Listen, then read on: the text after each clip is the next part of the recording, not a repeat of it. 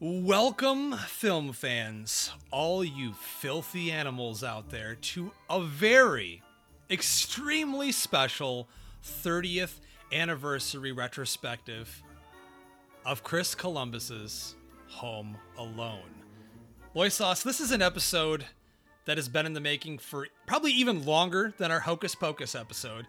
This is by far one of my favorite holiday movies of all time and one of my personal favorite movies of all time. And for some reason, we just have never sat down to discuss it on the podcast. But as of today, the release of this special episode for you guys out there, it is the 30th anniversary of the film John Hughes wrote that exploded onto movie screens and gave us one of the most heartfelt, beloved Christmas classics ever to hit the silver screen. So Loisos, and are you excited about this or what?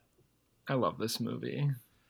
It's just I love it so much. It's so special. It's something that's a part of, I would have to say, probably 95% of households in the United States every single Christmas season.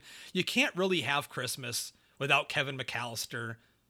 You can't really have Christmas without Home Alone. You can't do it. It's just not possible. So I'm super excited that we decided to sit down here and talk about the film. And right off the bat, before we get into the movie, the story about how the movie was made, our thoughts on the movie itself, the Epic Film Guys, Loisos, now has a sponsor. That's right. This episode is fueled by Evil Tea by the Evil Tea Company.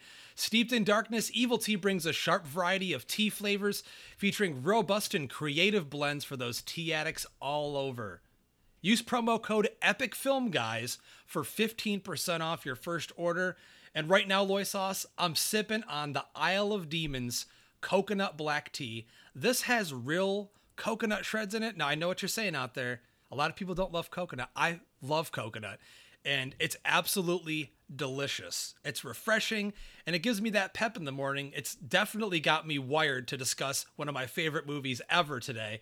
And I'm very excited because on Black Friday, Loisos, they're releasing their new Christmas blend, Sleigh Ride, featuring some super badass spooky Krampus artwork. That'll be landing on Black Friday, so check it out. Evil Tea at evilteacompany.com. Head over there right now and grab your free sampler. Again, promo code EPICFilmGuys for 15% off. Super awesome that we were able to work something out with those guys. Those are two of my favorite friends from back in the day. One of my old band buddies and another buddy that used to play shows with me when I was only a 16-year-old wee lad teenager, hanging out at metal shows. So those dudes are killing it, and just want to thank them for being a part of the show. But all that aside, like I said, I'm wired off my Evil Tea, man. What is this episode all about, man? Home Alone, of course, is the story of the world's most privileged and careless parents taking a vacation to France during the holidays and leaving behind their dangerously precocious, psychotic, and bloodthirsty 8-year-old son to inflict extreme degradation and physical torture upon a pair of lovable burglars. And how lovable are they? I mean, you really can't get better than Daniel Stern and Joe Pesci. But everyone's great in this movie, and I just have to ask you, this is how we lead off all of these episodes, your history with Home Alone. Now, you know that I'm sitting here holding back on mine, but I just want to hear yours real quick. I know you were not born yet in 1990. You are born of the year of the T-Rex when Jurassic Park came out. So what was your first introduction to this movie?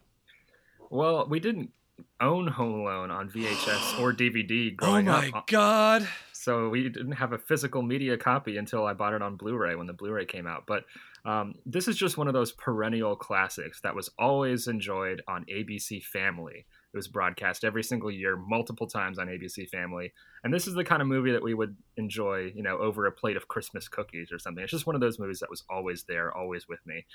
What about you, Justin? I lived this movie. Like, this happened to you? Every fucking day. I wanted to be Kevin McAllister, okay? For Christmas in 1990, I remember going shopping with my mom, and there was a talking Kevin McAllister doll. I wish I still had that. When you pull the string, it was actually Macaulay Culkin's voice saying all the lines from the movie.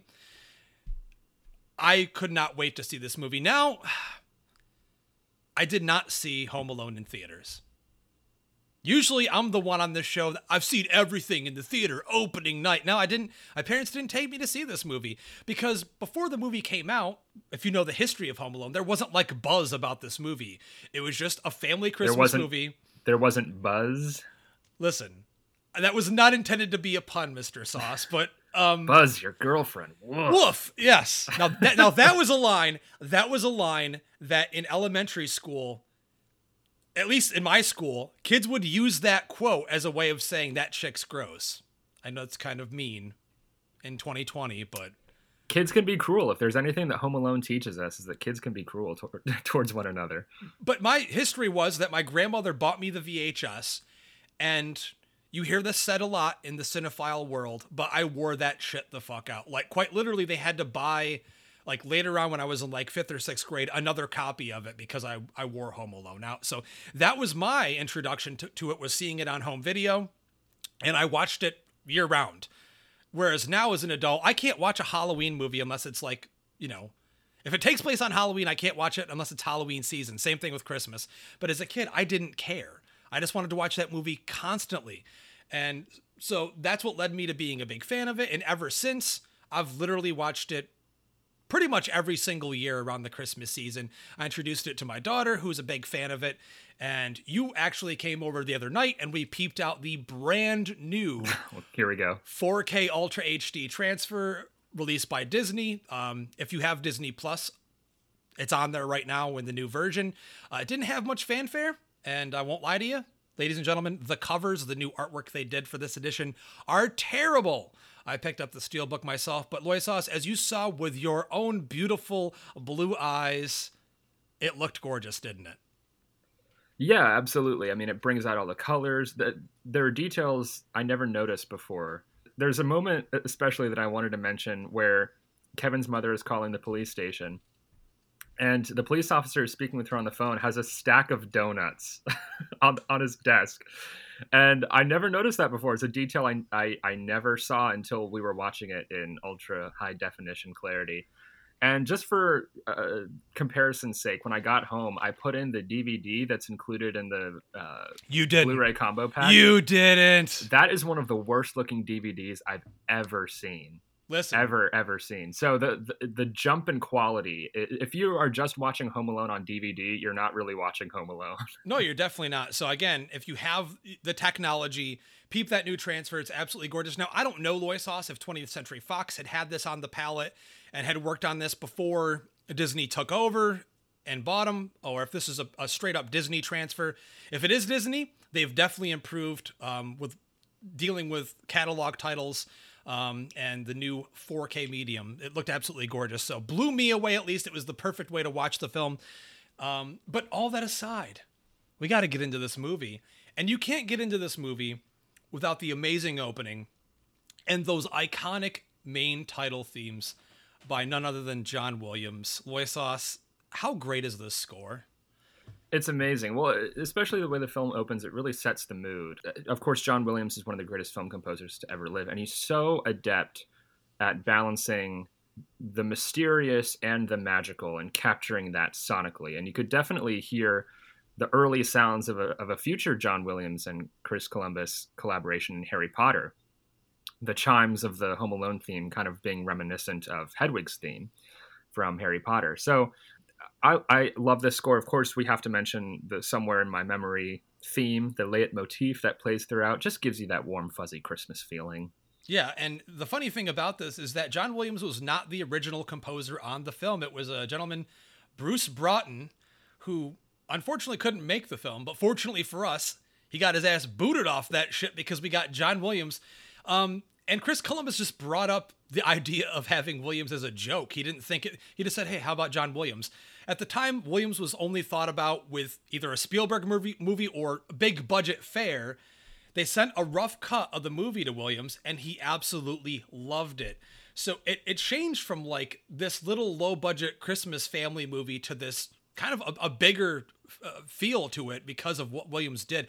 I don't think this movie could be anywhere near as successful as it is without the music. I mean, that main Home Alone theme, as you said perfectly, it has this slight cheery heartfelt yet slightly menacing feel to it in some way. It's kind of spooky. There's a lot of spooky feelings in the score here. And then you have like something like the track Holiday Flight, which when you see the family realizing that they're, hey, they missed their alarm and they're going to be late to the flight. It's frantic, energetic, upbeat. It's kind of crazy. And then, of course, you've got Attack on the House, which has even spookier themes, almost like veering off into horror, his horror stuff. Like you hear a little bit of Jaws in there, here and there. But yes, definitely. I mean, for me at least, it's definitely in the top 10 John Williams scores, if not top 5. It's hard. I've never actually sat down and ranked John Williams scores, but for me at least, the one that tugs on my heartstrings the most, it's definitely got to be Home Alone in there somewhere. And the film itself opens, once the opening titles end, with a very nice establishing shot of my household. Yes, the McAllister house, which for years since we've met, I've always, for our listeners that aren't aware of this, Loisas lives in a brick house, and he lives in a really nice neighborhood. And when I met him, I'm like, you're rich, bro. You live in the McAllister house. It's nowhere near as opulent as the neighborhood that Kevin McAllister and his family live, which makes you wonder how this family affords this place. I know it's a point of debate amongst people who talk about this movie, but we got to get this out of the way. What does Kevin's father do for a living? I don't think it's ever mentioned, never, ever once, what his father or mother does. They've got how many kids? They've got a huge family. Well, I think we can assume that the mother is maybe a fashion designer because of the abundant amount of mannequins scattered throughout the house. Very good point. I never thought of that before. But this family is absolutely loaded.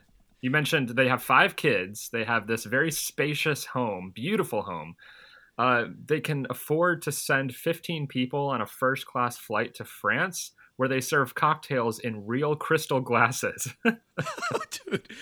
Though earlier on, when the pizza boy comes, they're kind of balking at the idea of $120 for pizza. But I looked over at my wife when we were watching it the other night. I'm like, that actually doesn't seem that bad in 2020 terms. No. For that many pizzas? So I know it's a common complaint of John Hughes scripts that his characters are often very privileged, but this is a level of opulence bordering on the obscene. Well, when and this is but one of many things we'll have to suspend our disbelief for, because Mr. McAllister's occupation is never revealed to us. So. Let's just say he's a fucking millionaire. The house itself, which I'll list the actual address I saw, 671 Lincoln Ave in the North Shore village of Winnetka, Illinois, 60093 for those of you film locations lovers like myself out there if you want to go check it out. I looked up the value. It's at like 2 point something million last I looked. The current owners, unfortunately, Loisas, have removed the inside driveway, the iconic driveway where you see the pizza boy driving up fast and hitting the statue over and over again. And they put a fence around the house. So film locations lovers, so. I get it. So I was supposed to go and check it out actually this month. I was supposed to go to my boy Dave's wedding. It was scheduled for this month, and the wife and I were going to go out and check out this film location and some of the others from the film. I still plan to do it. I don't know when, but the house still looks the same from the outside. You just can't stand in front of it or anything like that. But I always loved that meme that floats around this time of year, where it's like that whole saying, like, you know, you're getting old when you watch Home Alone and you wonder how much the mortgage is on the house they live in. It's true, though. I mean, I never thought of it as a kid. I mean, because I lived in a small house, nowhere near that. But when you're seeing all the stuff they have in there, even though the whole inside of the house is a set built in it within a gymnasium at a school, they're loaded. They're fucking rich. The opening, I think, wherein the entire family is packing and preparing for their Paris trip is, I think, suitably chaotic. You know, it really captures the stress of leaving on a big trip, like the night before you're leaving on a big trip. And also, as I mentioned earlier, how cruel children can be towards one another. Everyone's calling each other names like flemwad and what do the French say, Justin? Les incompétents. That's right. And they're telling each other to shut up. I mean, it's pretty prickly language for siblings to be hurling at each other, but sometimes that's the way family be, you know? Yep. I wouldn't let you sleep in my room if you were growing on my ass. No, for real. And it's a great introduction to the character of Kevin McAllister. So because the movie opens, we have to know who these characters are. And we see that he's kind of like the odd man out. He's the black sheep. He's obviously the youngest in that family that lives in that household. I think Fuller may be the same age as him or younger. But Then we see how all these characters are interacting with him. And, you know, he seems kind of helpless. Like, his parents do a lot for him, so he's definitely privileged in that way. He hasn't been taught a lot. I mean, think about it. If you're a father and you have that many kids, it's hard to get family time in with every single one of them. So I totally understand the way they're presenting the character here. But we also see that he's a trouble causer here. But Buzz is the instigator and causes him to get in trouble, which leads him to having to sleep in the attic. He doesn't have to sleep on the Hydra bed with Fuller, unfortunately, because you know what happens when Fuller drinks lots of Pepsi, because that motherfucker will wet that bed. Something I thought about when I watched it this time was that the entire movie would not have happened if Fuller didn't wet the bed. Because they send Kevin up there alone, and Fuller presumably sleeps somewhere else in the house. So I think they may have forgotten one kid. They may have left Kevin behind, but I don't think they would have forgotten two. No, they wouldn't have. No. I mean, we have to discuss this and get out of the way. The whole crux of this movie lies on the shoulders of a series of contrivances. Well, contrivances, but the whole instance of when they're getting all the people, the whole family, into these two vans, they're counting them all. And the neighbor kid comes over, this annoying, obnoxious little neighbor kid comes over.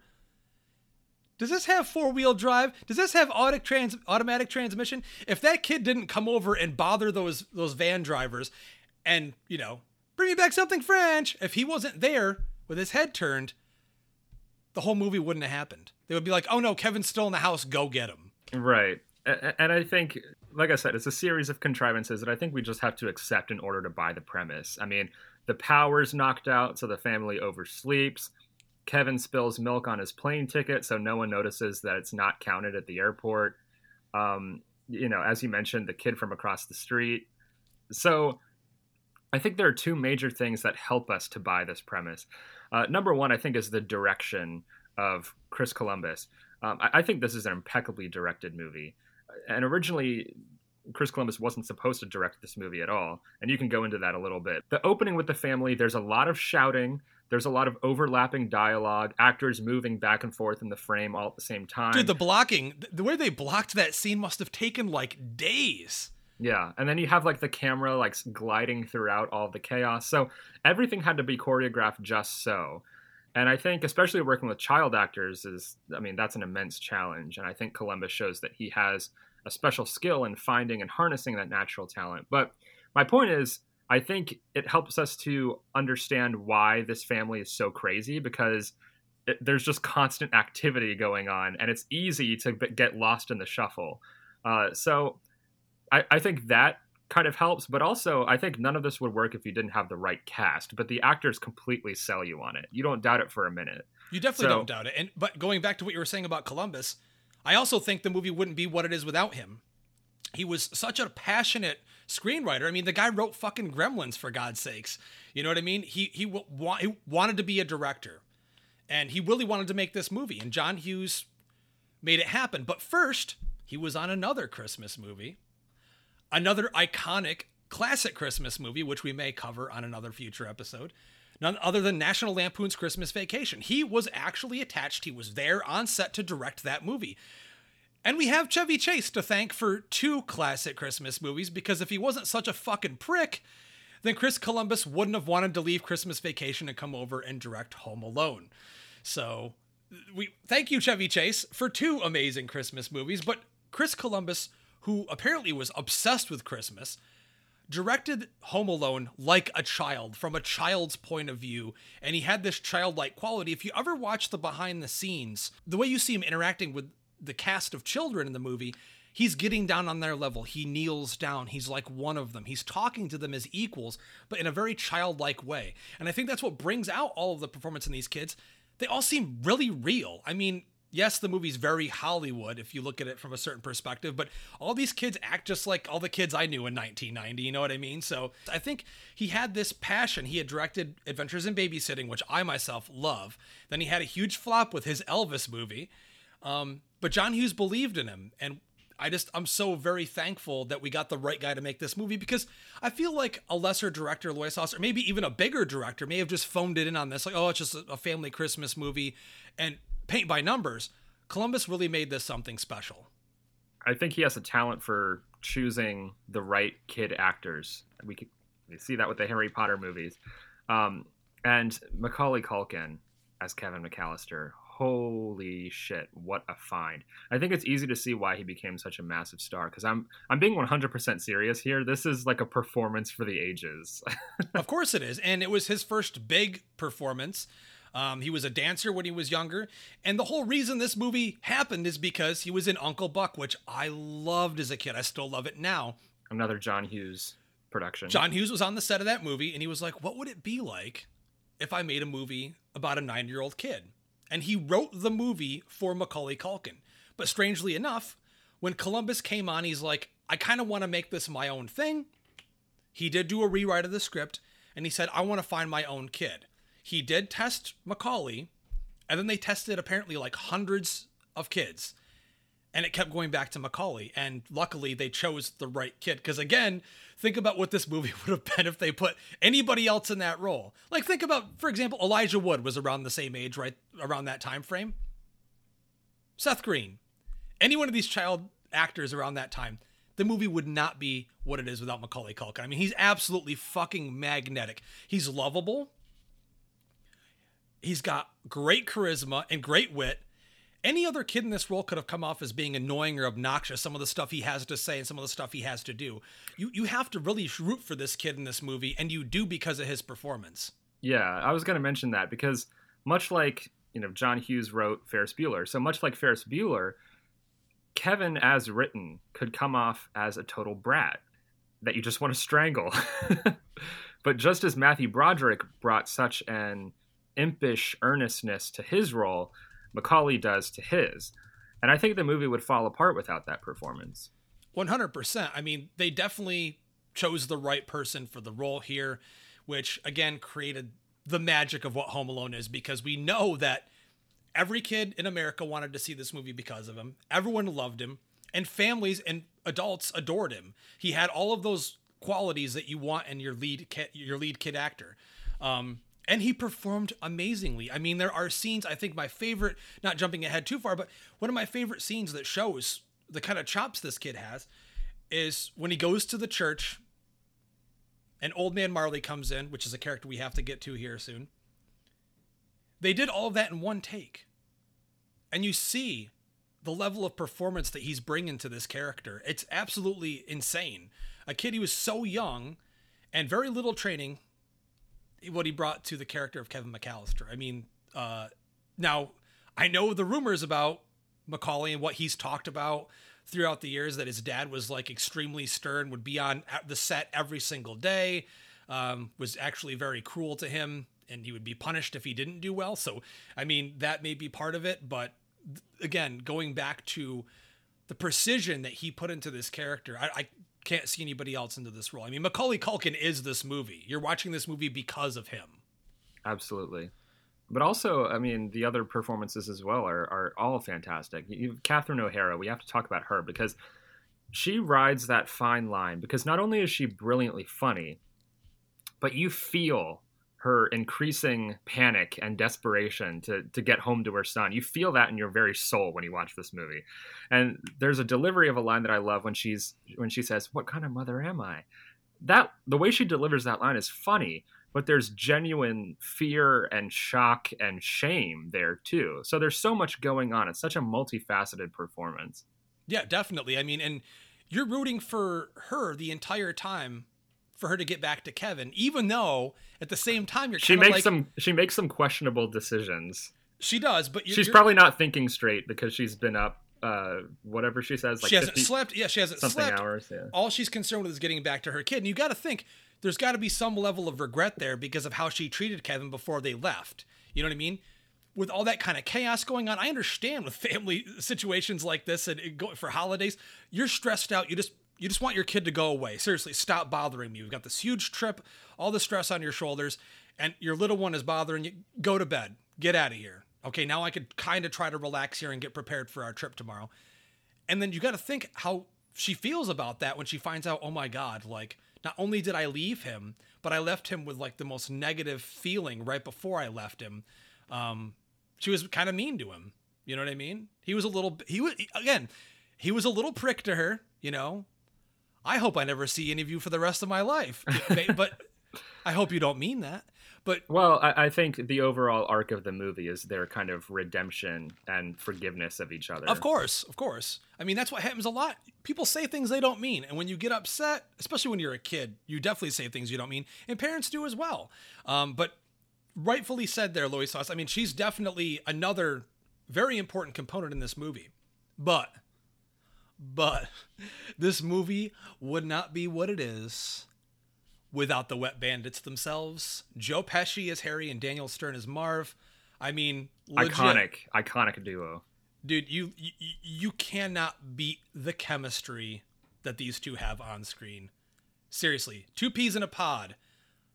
And it's hard to believe that Daniel Stern originally, he auditioned for the movie.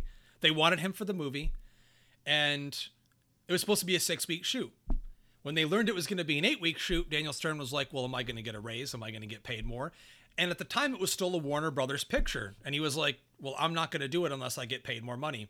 So he left the production, and they brought in character actor Daniel Roebuck. And the chemistry was not there. After a few shots of seeing Pesci and Roebuck acting together, Columbus was like, listen, we absolutely need to bring Stern back into this thing. I can't, again, another component that you can't imagine the film being anybody else but the original. Daniel Stern's just so amazing in this role. And I guess apparently Pesci and Stern had been friends because they had worked together on a previous movie. But thinking back to 1990, this is post Goodfellas. It's so fucking hard to imagine Joe Pesci agreeing to do a movie like Home Alone. When you think about it in retrospect, isn't it kind of crazy? It is, yeah, especially because he was so identified with these Academy Award characters. winner, you know? Absolutely. So, of course, you see him throughout the film censor himself and kind of make up this gibberish profanity language in lieu of his normal profanity. I know. What I love is that when he agreed to be in the movie, he told director Chris Columbus, he said, anytime I read a script that's not a Scorsese script, I add a fuck every 4 words in order for me to get the rhythm of the character. There's a part in this where he almost slips. He almost curses. There's a part where he's like, you little brat. Like he starts to say it. You hear it. That's why you said Joe came up with that cartoon cursing gibberish. Such a fridger. When I was a kid, dude, I used to do that all the time because I knew if I cursed, I'd get my ass whooped by my dad. So I'd just be like, oh, such a fridger, such a son of a. It's not real words. It's just a bunch of sounds put together. Yeah. But I think the portrayal of the Wet Bandits is note perfect because they're bumbling and they're fun to watch, but they're not too bumbling so that they cease to become a threat. They each have their moments to be silly, but they still bring a distinct darkness to the movie. After a certain point, they're really trying to murder Kevin. Yeah, they say it, like, I'm going to kill that kid, and you believe it. There's a real sense of danger, I think, leading up to the point in the film, which we have to get to the fact that, I mean, you and I were watching this movie the other night, and I turned to you and I was like, this movie shouldn't have worked. On a technical level, there's 2 completely different movies in here. There's a family comedy / Christmas movie with slight dramatic effect. And then there's like home invasion thriller. Then there's a home invasion thriller / cartoon Three Stooges short shoved in there. And it is an absolute miracle when you dissect this movie that it actually works. It's insane. Yeah. It shouldn't work on paper. And I think it just appeals to kids because it taps into so many palpable childhood fears. You have fears that I've had as a kid, being forgotten by your family, the creepy neighbor that all the kids whisper these urban legends about. You have the dark basement, and you have burglars. I had that fear as a kid. Like, if a burglar broke into my house, what would I do? And so this is like the ultimate power fantasy for kids because it's taking those fears and making this little kid a hero that you can get behind, and also giving kids the goofy Looney Tunes slapstick that they're going to laugh at. And also the sentimentality of Christmas. So it's all these elements that seem disparate, but then when you bring them together and you have people at the helm who actually care to make a quality product, you get Home Alone. Again, still to this day, and thinking back to 1990 and what kind of films were being released at that time, slapstick was dead.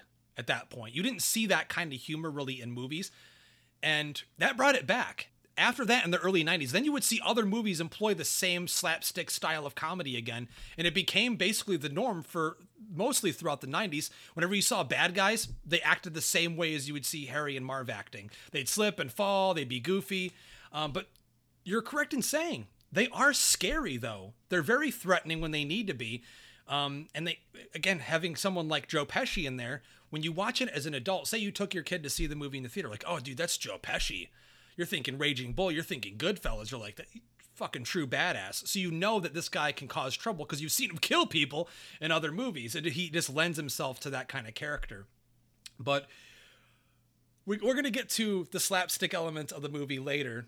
We have to discuss the movie that Kevin is told he's not allowed to watch. Right. So with his family gone, Kevin takes advantage of being home alone by doing what every kid would do.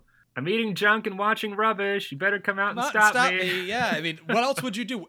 Same thing I did. Grab that VHS of that movie that your mom or dad said you couldn't watch, and you're going to put that in. Ooh, they're gone. Every kid did this. Again, going back to that fantasy element you referred to. Angels with Filthy Souls. Which seems to be the greatest film never made. Yeah, I want to see the entire movie. I read a rumor not long ago that they were actually going to try to make the movie, an actual movie. I'd pay to watch that in an instant. Yeah. Too bad AC ain't in charge no more. I mean, you've got Johnny, this gangster sitting behind a desk in an office, who meets Snakes, a gangster sent by AC, the head gangster. And this movie's PG, dude. It's PG, Home Alone. But when you watch, like, Johnny gunning down Snakes, he blows him away. Yeah, he blows him away. You see a shot of Snakes on the ground, like jumping up and down because he's getting blown away. I mean, there's no blood or anything. It's supposed to be an old movie, a black and white movie, obviously, a 1938 film to be exact. But as a kid, I always loved that part. I'm like, I thought it was a real movie until I was an adult. I didn't realize it was a movie that they made. They made it for the movie itself. With cardboard sets and everything. Yeah, no, it's perfect. And I love while he's watching it, he's eating the biggest bowl of ice cream that I've ever seen. It says a lot that as an adult, instead of saying, oh, I wish I had that big bowl of ice cream, I find myself thinking, you're going to get a stomach ache. Dude, it's the same thing I was just thinking. Seriously. And he's got, the kid just eats tons of junk. He's sitting there chowing down on Crunch Gators and soda. I know that voice. Now, what's a Crunch Gator? They were made by Fritos. They were chips, dude. I had Crunch Gators, just like tater skins, man. Shit they used to make back in the 90s that they don't make anymore. Dinosaur Dracula, where you at? I know he's got probably a listing all the details of the ingredients on this shit, but no, man. I love that movie as a kid. I wanted to watch it, and then I didn't realize until I was an adult that it wasn't a real movie. And it's just funny that they decided to go with that, because obviously in 1990, the kind of movie you would probably end up watching is like a slasher or something, or a horror movie, but it's this old school black and white gangster movie. So it's just another one of those elements about Home Alone that I absolutely love. But the other thing about that movie is that Kevin uses it to fool people, which requires a lot of coordination on his part. Pausing it, unpausing it, rewinding it, fast forwarding it. He has to. I guess he would have to know the movie by heart in order to perfectly. Or at least coordinate. that scene. At least that scene.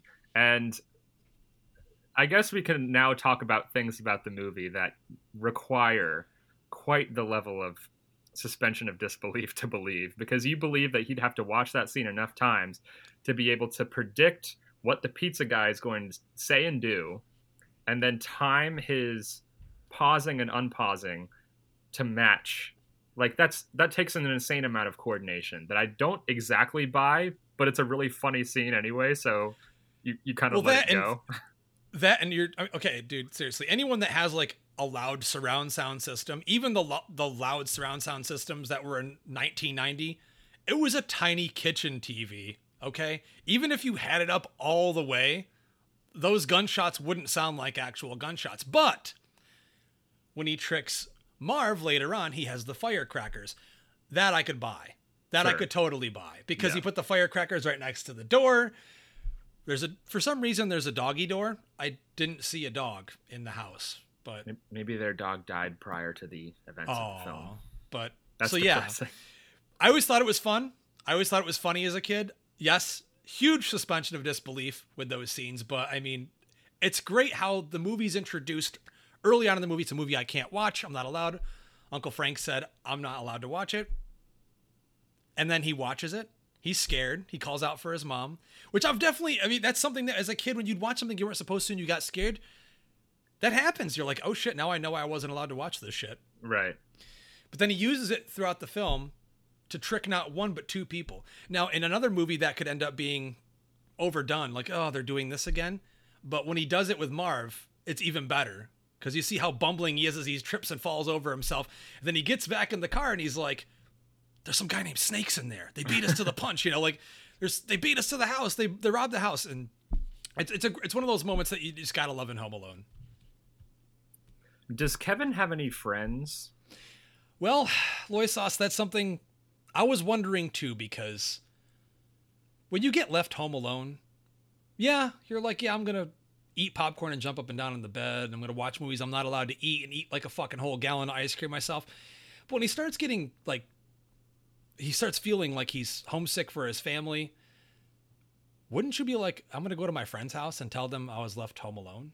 Now, I get that the whole block, we're led to believe that like basically the entire block went away for Christmas. Which also requires you to suspend your disbelief. I guess that's what rich people did in 1990, bro. I guess they're so. Like they're going to go to France or the UK, or they're going to California or Florida, where the McAllisters go in Home Alone Part 2. But I mean, wouldn't you, if you had a friend and you were left home alone, you're like, well, my parents aren't here. The phone lines aren't working. Even though he was able to use the phone to call for pizza. So if he could call for pizza, then he could call for the police. Yeah. Well, I never even thought of that until you mentioned that. Because there was no online ordering. How else would you have ordered pizza back then? There was literally no other way other than to walk in and order it or call. So, seriously, I guess he just didn't care. He just wanted to be home alone by himself. I think that's why they have the scene of Kevin stealing the toothbrush. Accidentally, but he takes the toothbrush from the store and says, I'm a criminal. So maybe because he Shoplifter! Maybe he thinks he's going to get arrested if he calls the police. I don't know. But again, it's something you have to just kind of be like, okay, he's not going to call the police. That's fine.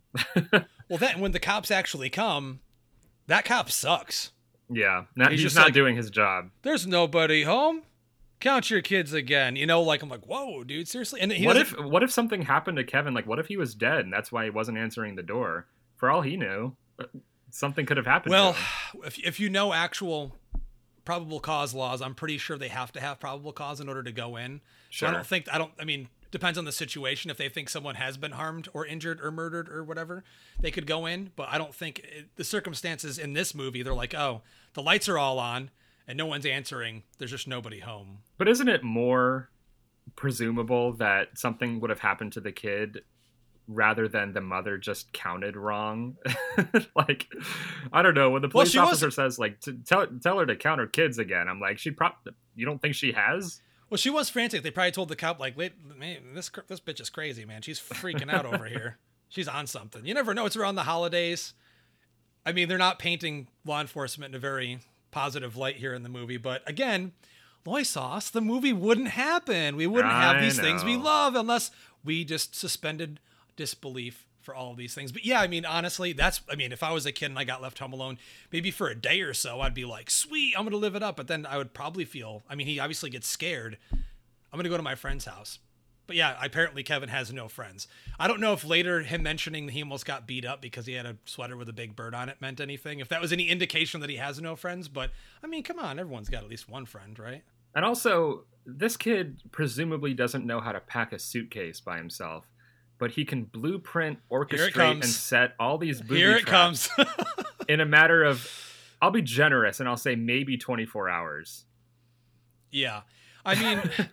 That's one thing about the character development in this movie, or lack thereof, that, when you look at it as an adult, you're never led to believe in any other part of this movie that Kevin's this, like, whiz kid that is extremely intelligent. We know he's a good shot.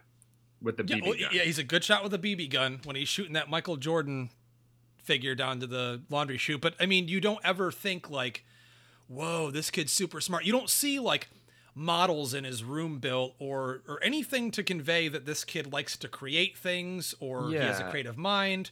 Nothing at all. We know that he's precocious, but we can only assume that he's just a psychopath. Yeah. Like, I'm going to hurt these dudes. You scared me, you know? This Break is into it. my house, you'll get your scalp burned off. This is it. Don't get scared now, you know? But you want to root for this kid. You've seen these burglars, I mean, on more than one occasion when they chase him down the street in the van and he has to hide at the church in the nativity scene. And then later on, when he's just trying to put up a Christmas tree, these bad guys are stalking him. He sees him through the window. Yes. You're like, oh man, you want to see him get theirs, man. And this is when the tone shifts wildly and it becomes a remake of Straw Dogs for kids. That's right. And because this is the whole scenario of the Wet Bandits breaking in is a horror film if you take it at face value. So you have these real life stakes established, but then that's in sharp contrast to this really goofy physical comedy, which I think this movie is a masterclass in physical comedy. But I think what makes the physical comedy work is that it looks like these booby traps hurt a lot. Extremely, extremely dangerous shit here. Troy Brown, who did Joe Pesci's stunts, he was the stunt double there. Dude, there is now a fall in Hollywood that's called The Home Alone because of what he established on this movie. Prior to Home Alone, the kind of falls and stunts you would see here were not done the way they were done prior to this movie. When you see these dudes fall, they're falling for real. They actually look like they're slipping on ice and falling flat on their back on pure cement. There's a part where Troy Brown looks like he lands on his neck, and he could have broken his neck in that one scene where Harry slips on the ice and falls. That looks like it was really painful. And I don't blame Chris Columbus, because he said in an interview when he was shooting these scenes, he would look away from the monitor because he just couldn't bear to. It's really a testament to how these were shot. By cinematographer Julio Macat, who apparently, Loisos, watched like a shitload of cartoons to prep for all the gags, just to learn the proper kind of comic timing that would have to occur when, you know, you'd see like Wile E. Coyote getting hit over the head with a frying pan, for example, or something like that. Well, yeah, it's all about context and how it's composed, because in a different context, this is horrifying. Like, there are YouTube videos where they replace the music, or they get a real doctor, they consult a doctor about like what kind of real life injuries the Wet Bandits would sustain. They'd be fucking dead, dude. Let's face it. They'd be dead like within five minutes of any of these occurring to you. Many times over. So it's really, like I said, a masterclass in physical comedy, because if something went wrong, if one thing went wrong, the audience would be wincing and not laughing. Well, that's the thing. You can't look away. Yeah. Because of how it's presented. If it was presented in any other context, you might not be looking away. Like, think about when you take a girl to go see a horror movie. Not saying all girls. I know a lot of my friends that are chicks love fucking horror and kills and shit. But the traditional girl, they close their eyes when a scary part comes up or a kill happens. In this movie, you're like, you can't wait to see these guys get shot in the head with the BB gun, or for them to grab a handle and have it horribly fucking burned. You know, it's amazing. It's funny, but the tone of this movie shifts so much. Again, going back to this, it is a miracle that it works, because it's nothing like the rest of the movie. I mean, you mentioned earlier that slapstick comedy was dead when this film came out. I think slapstick comedy is dead now. It comes and goes in waves, because you have, like, of course, the great silent Charlie Chaplin, Buster Keaton, and then it kind of went out of style. Peter Sellers in the Pink Panther films brought it back, went out of style. So I hope we're rounding the corner on another new era of slapstick comedy, because you don't see movies like this being made now. And I feel like if you did, you'd have to have a disclaimer flashing on the screen the whole time. Don't try this at home. Yeah, I know. Well, because I saw the Three Stooges movie that came out, I think 2011. I'm sorry. Well, there are funny parts to that movie, and they really capture the essence of the Three Stooges until the ending, where they literally have these guys come out and say, we're actors, this isn't real, all of the weapons we're using are foam weapons. And I'm like, that takes away from the humor of it if you explain, don't try this at home, kids, it's not real, it's all make-believe. Kids know that, they're not dumb. Unless I'm mistaken, were there lots of news reports of kids hitting each other with hammers and shooting each other with BB guns after Home Alone came out? To be honest with you, I did do a little bit of research before we decided to do this episode, and I tried to find something. I remember being a kid and my grandmother showing me a newspaper that mentioned something about a kid being influenced by Home Alone and someone got hurt, like they hit their kid sister over the head with something. Oh. But it's possible. But I mean, again, dude, a lot of that shit is just publicized trash. They just add a name to it to place blame. When I was a kid, I didn't watch this and want to hit anybody. But as an adult, I do watch the Three Stooges and want to poke you in the fucking eyes. See, for me, like, I'm a huge Three Stooges fan. I grew up on that. That's one of my favorite forms of comedy. So this movie is right up my alley. And I can't tell you, man, enough. When you and I sat down and watched this movie the other night, you and I were like almost in tears and laughter at some of these gags. I mean, it never gets old. When Chris Columbus set out to make this movie, he even said, like, I don't want us to be embarrassed 15 years, 20 years after this movie comes out. When this movie airs on TV, I don't want to be embarrassed for any of us that we made a bad movie or the movie didn't age well. And luckily for him, it did age well. This movie's universally praised and it never gets old. But I got to ask you, though, and I'm going to put you on the spot here because we did not discuss including this in our discussion. What is your favorite booby trap in the movie? It's got to be the blowtorch, because my favorite part of it is that Pesci doesn't immediately dodge the flame. He just stands there and screams. That look on his face. So I can't believe I'm going to say this, but that's my favorite too. Just because the expression on Joe Pesci's face, the way he sells it, it's hilarious. Then he runs out. The stunt guy's got the actual flames on his head and he puts his head into the snow. And just the element of him lifting his head out and he touches the burned scalp and you hear that. Tss, tss. He's like, perfect. Ooh. That's my favorite as well. Okay, so all right, that's our favorite Harry one. Let's do a Marv one then. All right, I'll tell you my favorite Marv one. Go ahead. It's the iron to the face. Oh yeah, of course. But you can't deny the one that probably has the most impact, that I'm sure that when audiences saw this movie for the first time in theaters back in 1990, people probably cringed at the image of it, is the nail in the stairs. That is fucking psychotic. Ugh. I just cringe thinking about it. His feet are already bare.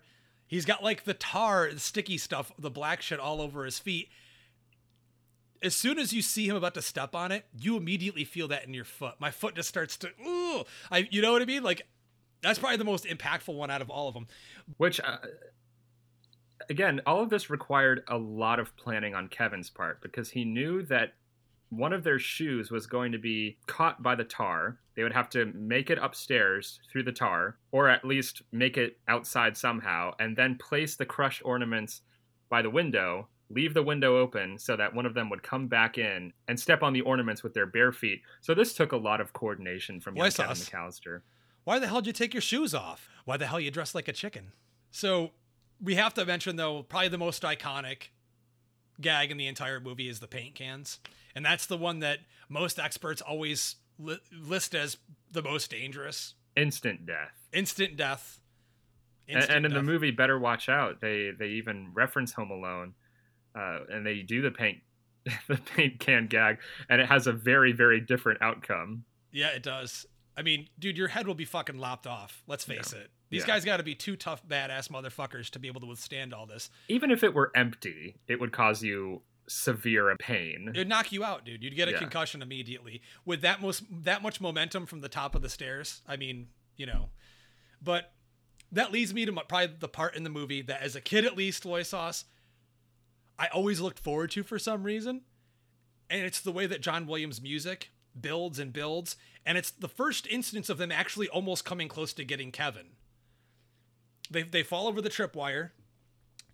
And then Marv's got his hand on Kevin's foot. And then he finds Buzz's pet tarantula Axel. and the music just swells and swells, and then he puts it on his face, and we hear like literally the equivalent of Janet Leigh's Psycho scream out of Daniel Stern. I just love that. And did they put the real tarantula? It's real. It's not animatronic. They put a real tarantula on his face. Now, apparently, I didn't even know this until recently, that was supposed to be an animatronic tarantula that put on his face. And they said, well, it didn't look real. So Daniel Stern was concerned. He's like, well, did you take the poison little prickers out of the tarantula? Well, if we did that, the spider would die. Mm-hmm. So no. So they put a real tarantula on his face. For me, it's just the funniest moment in the movie. I don't know why I love that so much. Probably just because of his blood-curdling scream, but... Yeah, it's perfect. So we have all this mayhem. We have all this chaos inside the house. Again, contrasted with the kind of syrupy sentimentality of the movie, because this is a Christmas movie, and like any good Christmas movie, it should warm your heart. And I think that's what kind of sends Home Alone into the stratosphere of being a good movie into a great one, because you have the scene where Kevin's wandering through the neighborhood alone. I think, is this after he goes to visit Santa? Yes, it is. That's okay. Correct. He goes to visit Santa. And he's beginning to miss his family, and he's watching from outside as he's looking into the windows of these neighboring houses, and everyone's together for the holidays, and he's alone. I really feel for Kevin at this moment. And then for comfort and solace, he enters the church, and we talked about this a little bit earlier, but thank God for this scene. And thank God for Chris Columbus that he wrote Old Man Marley into the script. Yes, it's one of my favorite elements of the entire movie. Because you have this beautiful setting. You have the church. You have the choir in the background. Beautiful. And then you have this scene where Kevin and Old Man Marley, who is built up as this very fearsome... The South Bend Shovel Slayer. Yeah. character. And you have them just talking, and they learn something from each other, and they grow in the span of that scene. And there's something spiritual about that scene, and it never fails to make me emotional every time. Because the film, up until that point, has been pretty much your standard wish fulfillment kids fantasy. But this scene in the church really allows the film to settle down, breathe for a little bit before we get to the hijinks with the wet bandits. And it's also just a great bit of character writing, too. Yeah, and it's that scene that I mentioned earlier on that Macaulay Culkin really showcased, the gravitas of his performance with being able to do that in one take, and the chemistry that they had here. We can't get through this discussion without talking about Roberts Blossom as Old Man Marley. And I love the element that we kind of looked over earlier on in the discussion, where that urban legend. Now, much like in a horror movie, back then during the 90s, everyone had that haunted house, I did. In the middle of the town that you thought was haunted. Yeah. And in this case, there's always that weird dude down the street that you'd hear rumors about. And that's what Old Man Marley is. Buzz tells the story of the South Bend Shovel Slayer. He uses the salt to turn the bodies into mummies.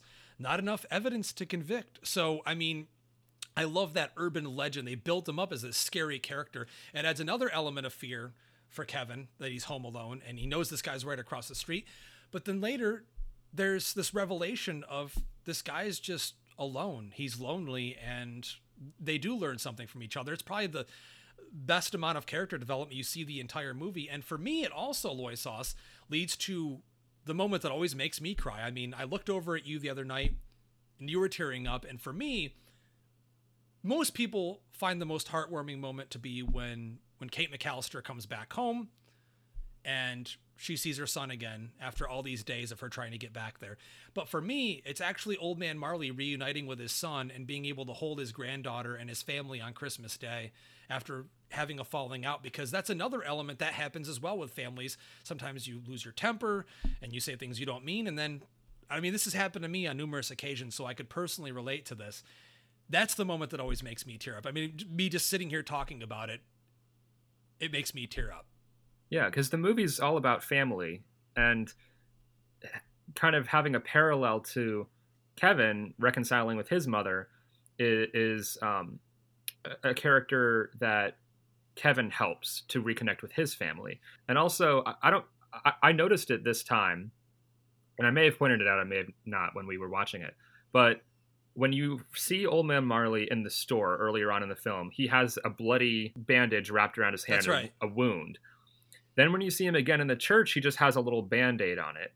And then when you see him at the very end with his son, his hand's all healed. He doesn't have a bandage on it. So you see the character have a physical healing or transformation Wow. as well. Look at that imagery. Look what you found in Home Alone. I never noticed that myself either. I know that when he goes to the store earlier on in the movie, when he basically scares Kevin into running out of the store and stealing the toothbrush, he's going in because his hand is bandaged and he's going to get Band-Aids. Mm-hmm. That's why he's there. We don't know how he cut his hand. We don't know anything about that. But I mean, at that point in the movie, you may be thinking, ooh, he might have hurt somebody or something happened. But 100%, man. I mean, that to me is what all of those elements together in one pie is what makes Home Alone so perfect.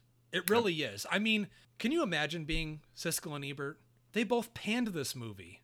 They fucking panned Home Alone. Roger Ebert gave I think it was like a 3-star review to Home Alone 3. That is insanity. He liked Home Alone 3 for some reason. I don't remember why, but I mean, it's crazy to think the movie didn't do well critically, but when you watch it, yes, there's a lot of sentimentality to it. That's what most Christmas movies had, but there's this regal nature to the elements of Christmas in this movie, and I think that gives it more of a classic feel than some of the other Christmas movies up until that point. It is about family. It's about settling your differences and coming together, and that's really what the holiday is. I mean, for most people at least. Yes, we get lots of good gifts. Yes, whatever, the commercial side of it. But the movie has pure heart. It tugs on your heartstrings in more than one way. So this is a movie that can scare you if you're a little kid. It's funny. It has the drama. And it has the amazing slapstick comedy. I mean, what more could you ask for?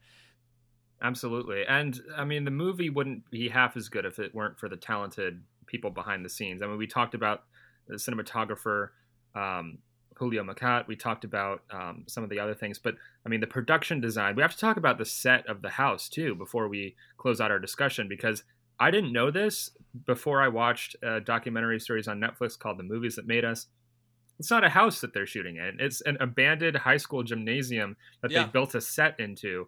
And that production design is outstanding.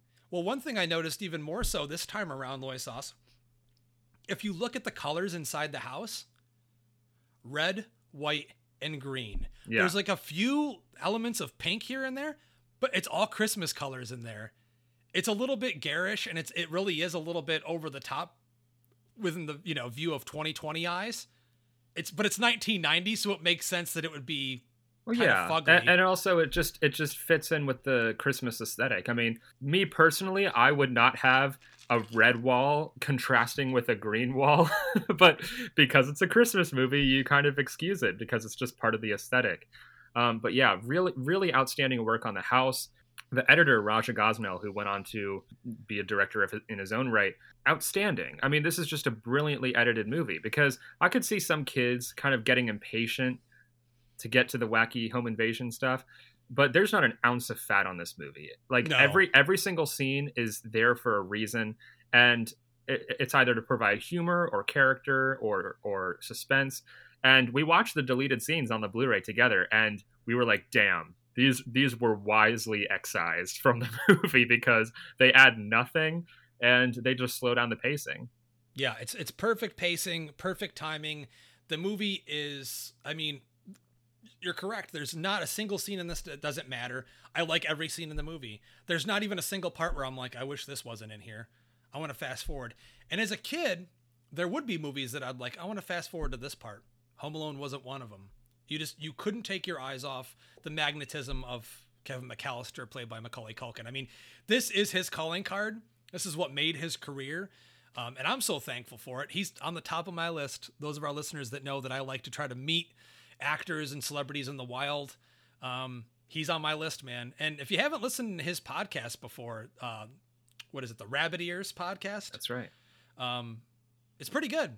He's pretty good. Your good buddy, Greg Sestero from The Room. Who was so inspired by Home Alone, by the way. This is one of Greg's favorite movies. I know his favorite movie is The Truman Show, but Home Alone was kind of the film that inspired Greg. And he actually wrote a sequel. He wrote a screenplay for a Home Alone 2, Lost in Disney World, where he cast himself as Kevin McAllister's friend, and the two went on an adventure to Disney World. Obviously, that wasn't made, but he sent it to John Hughes, and he received a letter back. So Greg has his own story with Home Alone, but I've listened to Macaulay Culkin's podcast before. It's very, very good and extremely funny. Another element that we need to talk about, this movie almost didn't happen at all. That's right. I was just about to mention the movie started out as a Warner Brothers production. They were going to make it for what was considered a very low budget at the time. This is coming off of Batman, where they made like fucking $1 billion, not really, but you know what I mean? Like within 1989 terms, like $1 billion. But they were going to make this small Christmas movie for $10 million. Bob Daly greenlit the movie for that much. It ended up being like $14.7 million. And when they handed in the budget to the studio, they said, we're not going to do anything over 13.5.